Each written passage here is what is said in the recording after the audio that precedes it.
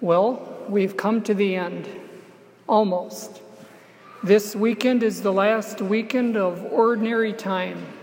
And the next weekend is Christ the King Sunday. And before we know it, we're in the season of Advent. The first Sunday of Advent is 2 weeks from today. And our readings this weekend speak about the end times, about the second coming of Christ.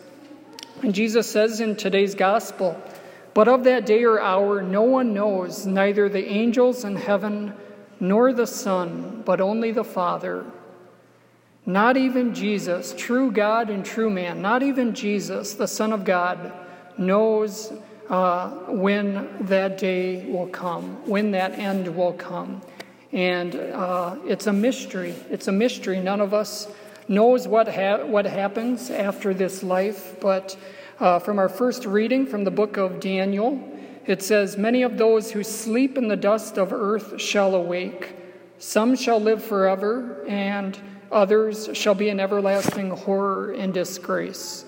And so we're invited today, as we come to the conclusion of this church year, to prepare ourselves for the second coming of Christ, to prepare ourselves for that day when we ourselves are called home to the Lord. And during this month of November, we're reminded of what's coming at the end. For example, this month of November, we've been praying for our dead. The month of November is a month dedicated to the poor souls in purgatory. And so we remember those family members and friends, especially those listed in the Book of the Dead. And we pray for our beloved deceased family members and friends during this month. But also during this month of November, the signs of nature have been pointing to the end as well.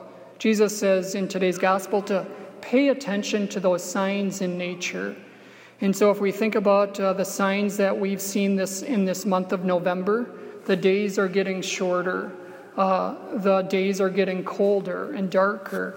And this is all pointing towards that close of creation when the Lord will come a second time and call us to himself.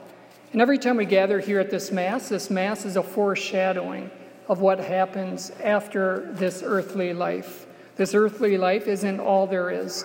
And the Catholic Mass, it gives us a glimpse beyond that veil. Beyond that veil.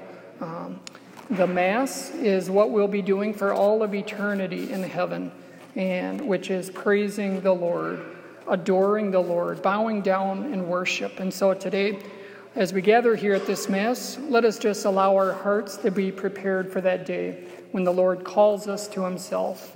And as our Alleluia verse before the Gospel tonight says, may we be receptive to that grace, to be vigilant at all times. Let us pray that we may have the strength to stand before the Son of Man.